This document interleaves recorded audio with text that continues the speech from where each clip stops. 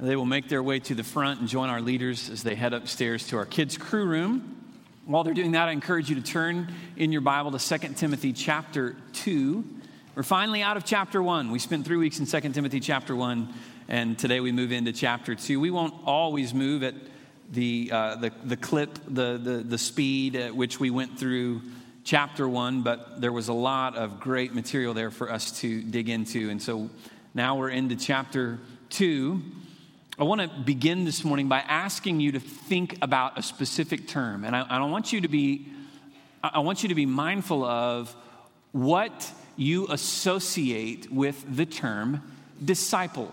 When I say the word disciple, what do you think of? What comes to mind when you think about what is a disciple? Who maybe is a more accurate way of asking that? Who is a disciple? What makes a person a disciple, and how do we define that term? This is something that I've thought a lot about lately, especially because I just finished doing a seminar a few weeks ago that was named, now get this is a mouthful. It was called Developing a Disciple-Making Strategy for a Healthy Growing Church.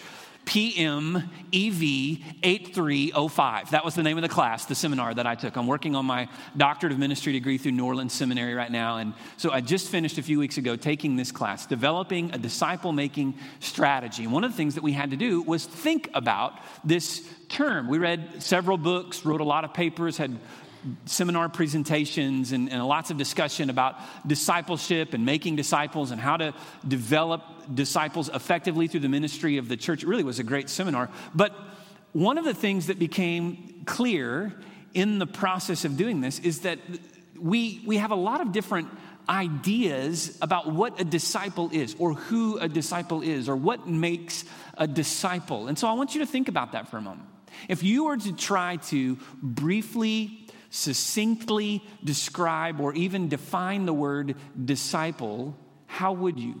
Now, the answers are all across the map. There are some who think, disciples are people who are committed. Disciples are people who are devoted. They have sold out. They follow after Jesus, and they give all that they have. They're walking in obedience. They think of disciples almost as the elite spiritual few who have reached this higher level of discipline, this higher level of commitment. And then there are others who think, really, truly, anyone who has trusted Jesus by faith is a disciple. Everyone who has made a decision to follow Christ. The question isn't so much about who is a disciple, but for us as Christians to consider is maybe how effective am I at being a disciple? Because if you've trusted Jesus, you're a disciple. So the question is, are you a very good one, right? Are you a very effective disciple? And I suppose anything in between. The answers can be all over the map. And even in the course of this seminar, as we're gathered together in class, you've got pastors and church leaders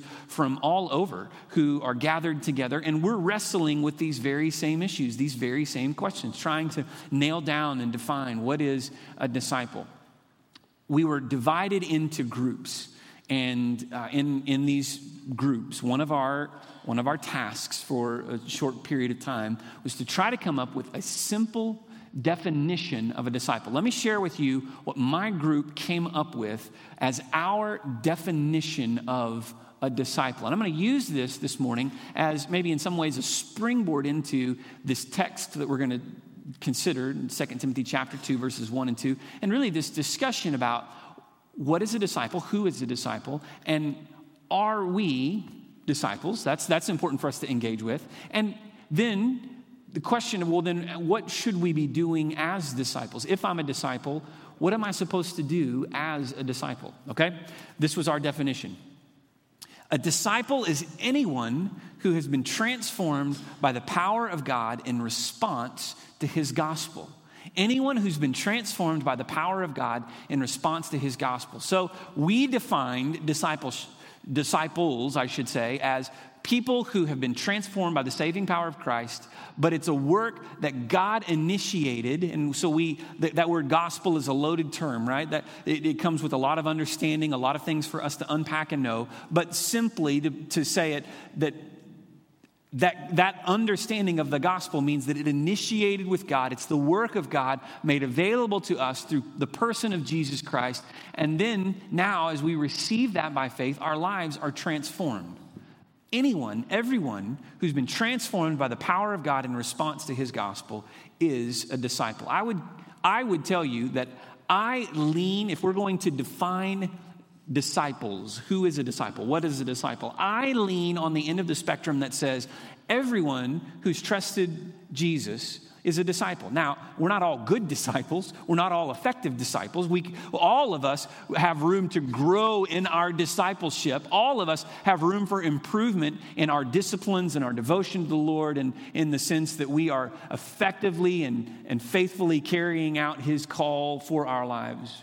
But everyone who's trusted Jesus by faith is a disciple, is a follower. And that's really what the word comes down to as we understand it, at least as I understand it. A disciple is a follower of Jesus, people who have trusted him, people who have surrendered their lives to him by faith, been transformed by his power in response to his gospel.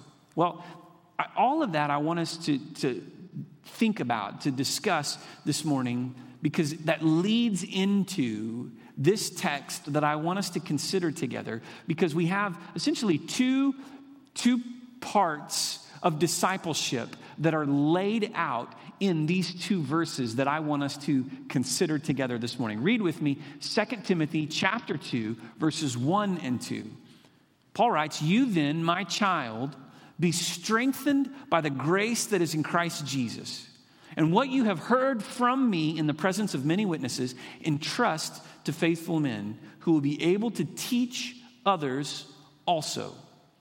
So there are two primary instructions here. Really, verse 1 contains one of them, and verse 2 contains the other. I want us to consider these together this morning. The first thing that we see is that we are to be strengthened by grace. Strengthened by grace. So Paul writes to Timothy here, be strengthened by the grace that is in Christ Jesus. Be strengthened by the grace. The verb there that we've translated from the Greek language, be strengthened, is in the imperative mood. Now, for all of our English majors, when something is in the imperative mood, you know that means it is an instruction. It is not a suggestion. Paul is not saying to Timothy, why don't you consider being strengthened by grace? It's not just a statement of fact. This is an instruction. It is a command in the imperative. So he's saying to him, Timothy, be strengthened. Now, if he had stopped there, if that was it, if that was the instruction, then it would be a call to an impossible task, would it not? If all Paul told Timothy to do was be strengthened, it would be the same as saying, Timothy, get yourself together. Pull yourself together, man up, be strong, and keep going. But that's an impossible task, ultimately, because each of us live with the awareness of our shortcomings, our inadequacies, our failures. No doubt, Timothy knew his own. I know mine, you know yours. There are times when the role of leadership that I have, and roles of leadership perhaps maybe that you encounter in your arenas of service, be it in the church, in your work, in your career. There are times when, if you're in a position of leadership, there are times when you receive criticism and people are mindful of your weaknesses. Well, you should have done this, or you could have done that, or why didn't you do this? And sometimes when I feel that pressure, I think to myself, first of all, I've got a long way to go. I'm not a perfect leader by any means, and I would fully submit that there's plenty of room for growth in my life. But sometimes it's easy to think, give me a break. I'm trying. I'm doing the best that I can, right? I mean, I'm a work in progress. And if all that I had was the command to be better, then it would feel a little bit defeating at times. But Paul didn't stop there. And I relate so closely to what Paul instructs Timothy with in this letter, because it's a pastoral epistle. It's written to Timothy, who's a pastor of a church. And so although it speaks to all of us as believers, as a pastor, I can especially identify with the commands, the instructions that Paul's giving. And as a leader of a church, if all I had was just this command to be better, there are times that would feel very deflating. But there's so much more, because he doesn't just say, be strengthened, but he says, be strengthened by the grace that is in Christ Jesus. And that is so important for us to understand. We're not to just be better. We're not to just try harder. We're not to just do a better job. We're to be strengthened by the grace that is ours in Christ Jesus. Meaning that for all of those ways that you and I fall short, for all those ways that you don't measure up, for all of those ways that you might be found wanting and not up to par, there's grace. There's God's grace to carry you. There's God's grace to sustain you. His grace to lead you on. And Paul writes, Timothy, be strengthened by the grace that is in Christ Jesus. That is a command that I can follow. That is a command that I can identify with. That is a command that doesn't call me to an impossible task, but rather calls me to this grand story, this great commission where I find my purpose in my being. Be strengthened by the grace that is yours in Christ Jesus. Strengthened by grace. It's not just an instruction to pastors, by the way. It's not just an instruction to Timothy, not just an instruction to pastors, not just an instruction to Sunday school teachers and church leaders. This is an instruction for all of us. We understand by the inspiration of God through the work of his Holy Spirit leading Paul to write these words, we understand that this is a part of God's revelation for us. Every one of us as Christians are called to be strengthened by grace. This morning, whatever you bring into this room with you, whatever life circumstance, whatever part of your story that you carry into this room that might be a weight that is holding you down, whatever burdens you feel, know this, there is grace to give you strength. Whatever tasks you may be laboring over right now, whatever things might seem too much, too heavy, too big, too high for you to climb, or too much for you to take on, know this, you're not alone. God has given you grace through Jesus Christ, and by trusting in him, you now have everything you need to do what God has called you to do. Is it always going to be easy? No. Is it always going to be something that seems fun or enjoyable? Honestly, no. At times, it's going to look a lot like hard work. At times, it's going to take a lot of discipline, a lot of sacrifice, a lot of surrender, a lot of prayers, a lot of committing ourselves and devoting ourselves. And we may fall, and we've got to get up, and we've got to keep. That's this life that we have been called to. It's a little bit of a lie that many Christians, especially in America, have bought into today, this idea that I follow Jesus and life is just great and there should never be any problems. That's not the picture that the New Testament paints. But in spite of the trials, in spite of the struggles, we can know this, that there is grace, and we can be strengthened by the grace that is ours in Christ Jesus.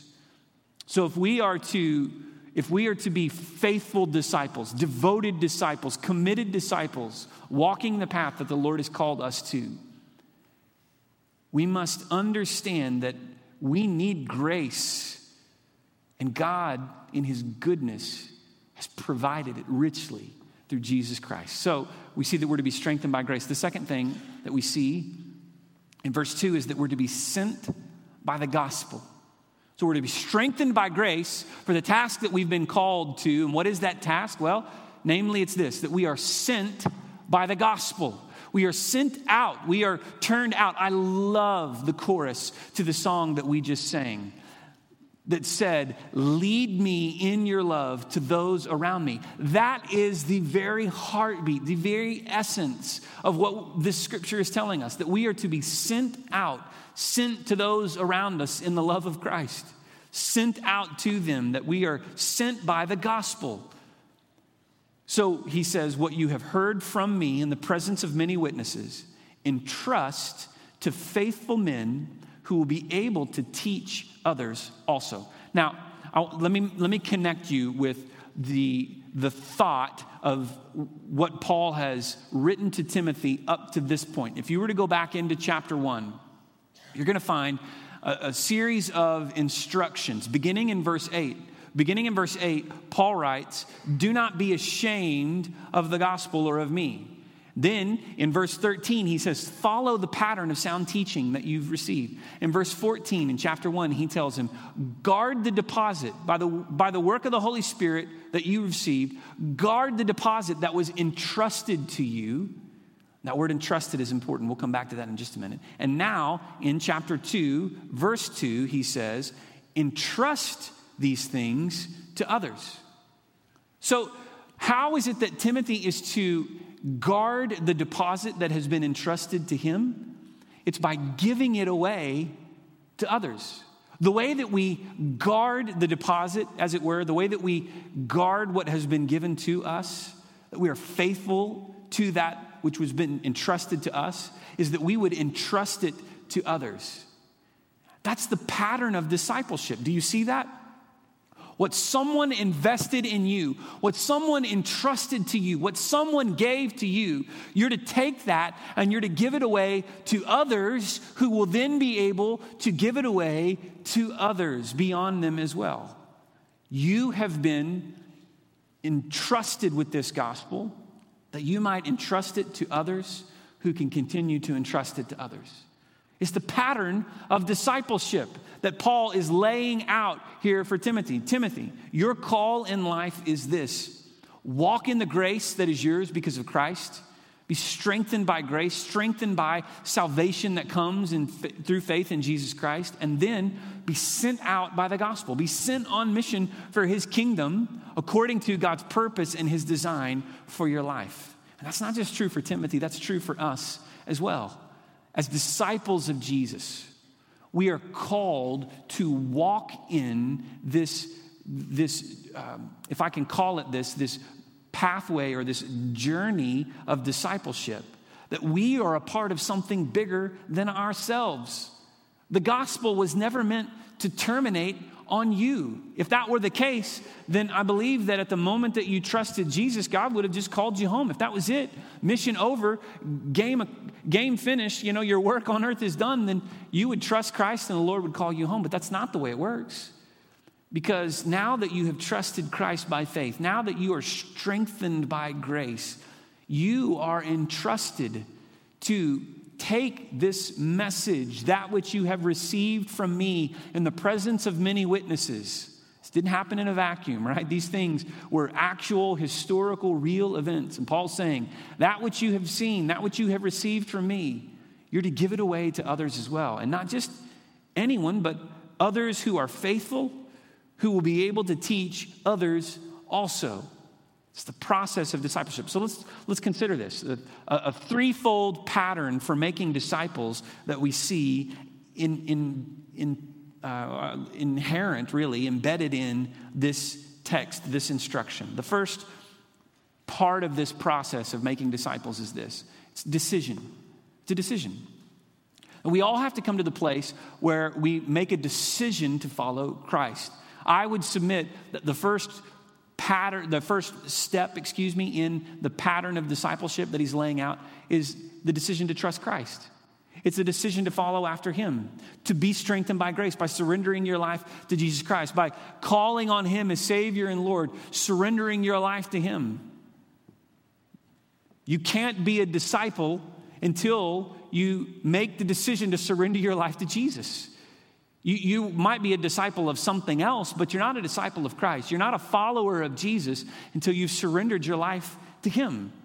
And when you make that decision, when you, by faith, trust in Christ as Savior and Lord, surrender your life to him, call on him for the gift of salvation, now you are a disciple, a follower. So it starts with the decision. The second step in this pattern, this threefold pattern of making disciples, I would label as devotion. Devotion. Now, when I say devotion, maybe what comes to mind is the thought of doing a quiet time or a little devotional book like Oswald Chambers' devotional book or something of the like, right? That's what we think of a lot of times when we hear the word devotion, is we think of a devotional book or a quiet time. But devotion here, and the way that I want to use it, is more than just a few minutes a day that you spend with Jesus in the Word and in prayer. Devotion here is about commitment. It's about dedication. It's about surrendering our lives to Him. It begins with the decision to trust Christ as Lord and Savior. But then comes the process of devoting our life and our resources to Him and His kingdom.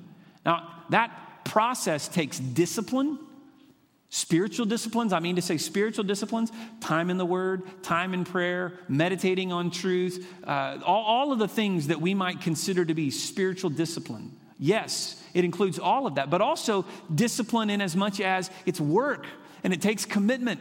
And we strive and we work at it. We make it our aim to be more and more like Christ. It involves discipline in our lives. But not only discipline, there's inherently this idea of development, that we grow, that we go further in the process, that the longer you walk with Jesus, the more you should have the signs, the evidences of spiritual transformation in your life, the fruit that your life would produce, so to speak. We talked about that last week in the message that we looked at in 2 Timothy chapter 1, verse 5.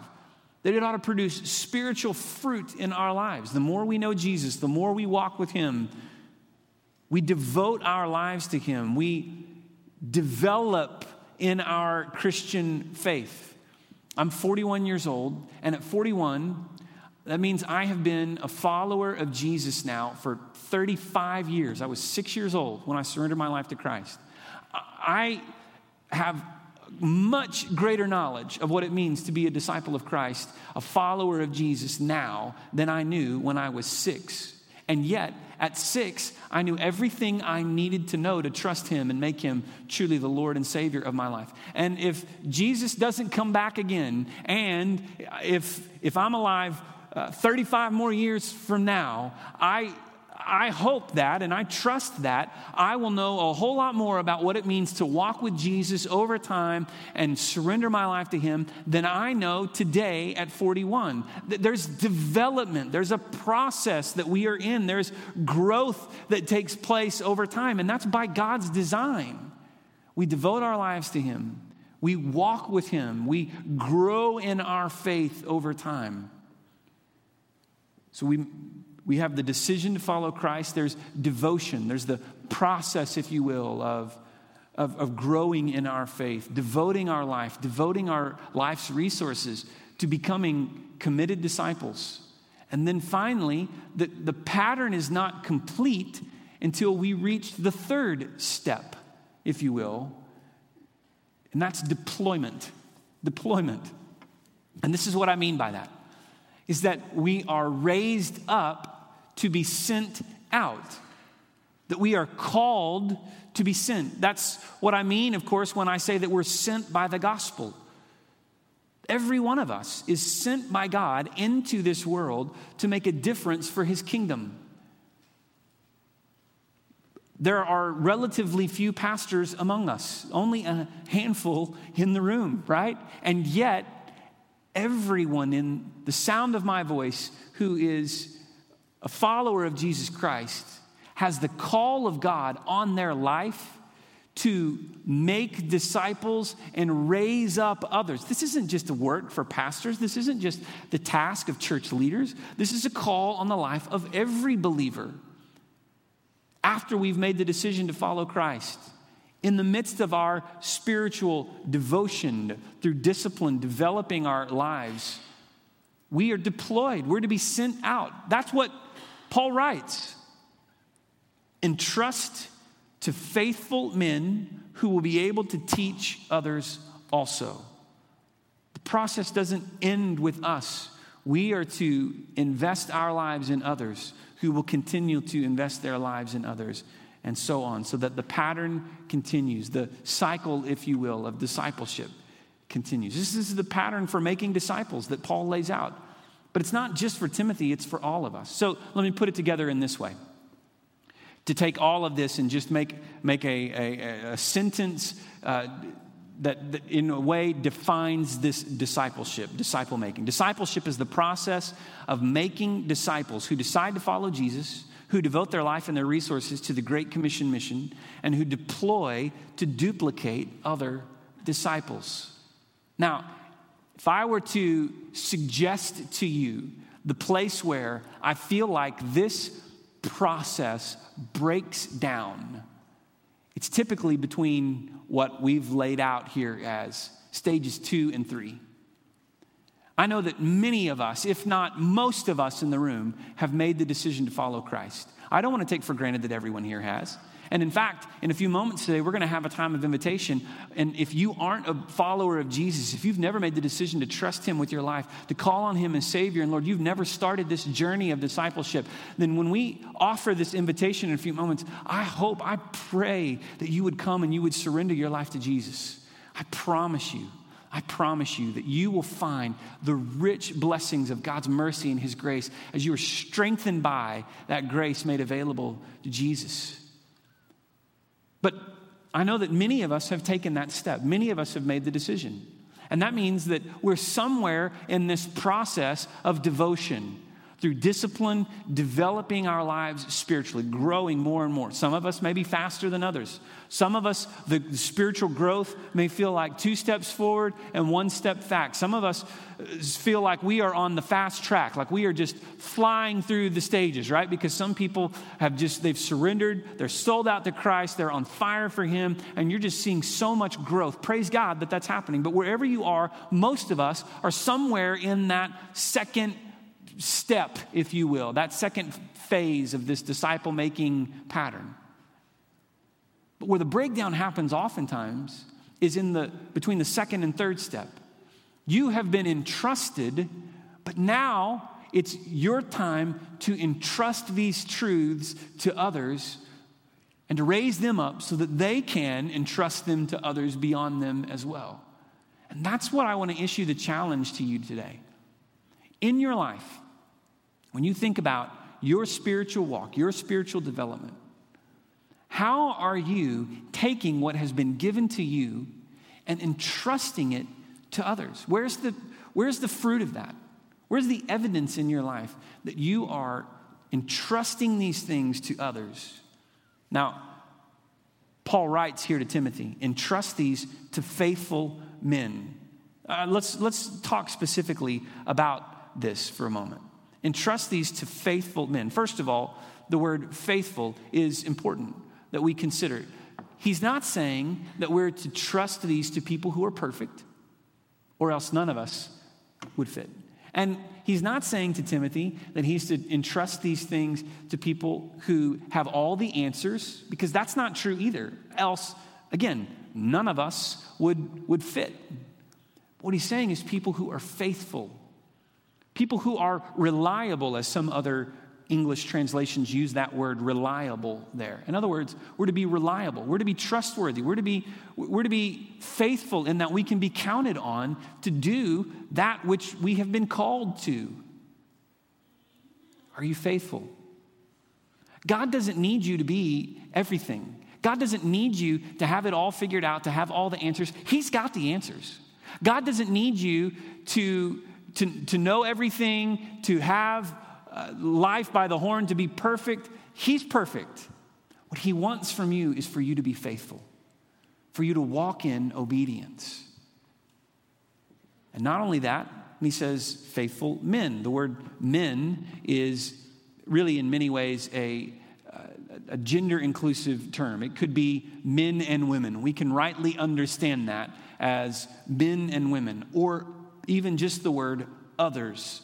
Now, it is the word men. I don't mean to say that it doesn't, but in the same way that we do this, when we are talking in an inclusive way, we use that word or a word like that to mean men and women or other people. That's what he's saying. So here's the point.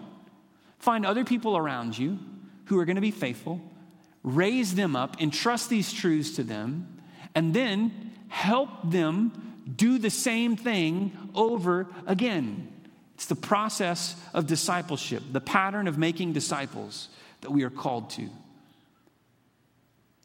And it happens as we are strengthened by grace and sent out by the gospel. So where are you when you examine your life? What evidence do you see that you have faithfully received what has been given to you, and that you are actively working to entrust that, to give it away to others. If you're here this morning, and maybe you feel like the Lord is speaking to you, convicting you somehow that you need to do more, that you're not doing what you should, let me take you all the way back to point one. Here's the good news. You're not alone. God didn't call you to this and tell you to do it all by yourself in your own strength. There is grace to strengthen you along the way. God will lead you. He will direct you. What he needs for you to be is faithful, to be obedient. But hear me on this.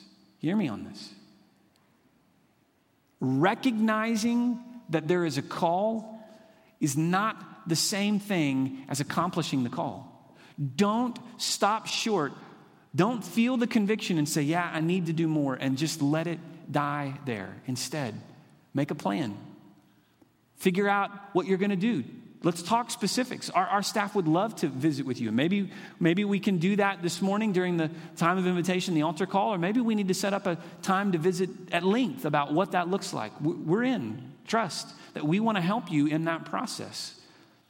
Whatever way God is calling you, in whatever way he's leading you, that you would use your life and your life's resources to accomplish the Great Commission mission of making disciples, taking what was entrusted to you and entrusting it to others who will do the same. And I pray that every one of us would walk away from today strengthened by the grace that is ours and absolutely committed to this God-given task of reaching people for the kingdom of God, of being sent out by the gospel to entrust others with the message of truth that was given to us. And so as we prepare for a time of invitation in a moment, I want to encourage you with this.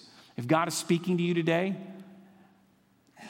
know that you're not alone. I'm quite certain that in the room, there are many of us that God is speaking to today, and he's calling us and he's leading us. We're not alone. You're not alone, because you've got others, brothers and sisters in Christ, who are on the journey with you. And more importantly, because you have the ministry of the Holy Spirit inside of you, who is yours by faith, to guide you in this process, to strengthen you by the grace that is yours in Jesus. But it is so important that we would answer the call to make disciples, to entrust to others what has been entrusted to us, that we might fulfill God's call, his purpose on our lives. And as we respond in obedience to him today, I want to challenge you that you would follow as the Lord leads, that you would go as he sends you. Would you pray with me? We recognize, God, that we are sent by you for your kingdom, for your gospel, for your sake. Lead us in your love to the world around us, that we might reach people with the power that you supply and the good news of what Jesus has done. We want to walk in faithful obedience to your call. Lead us now. We pray in your name. Amen.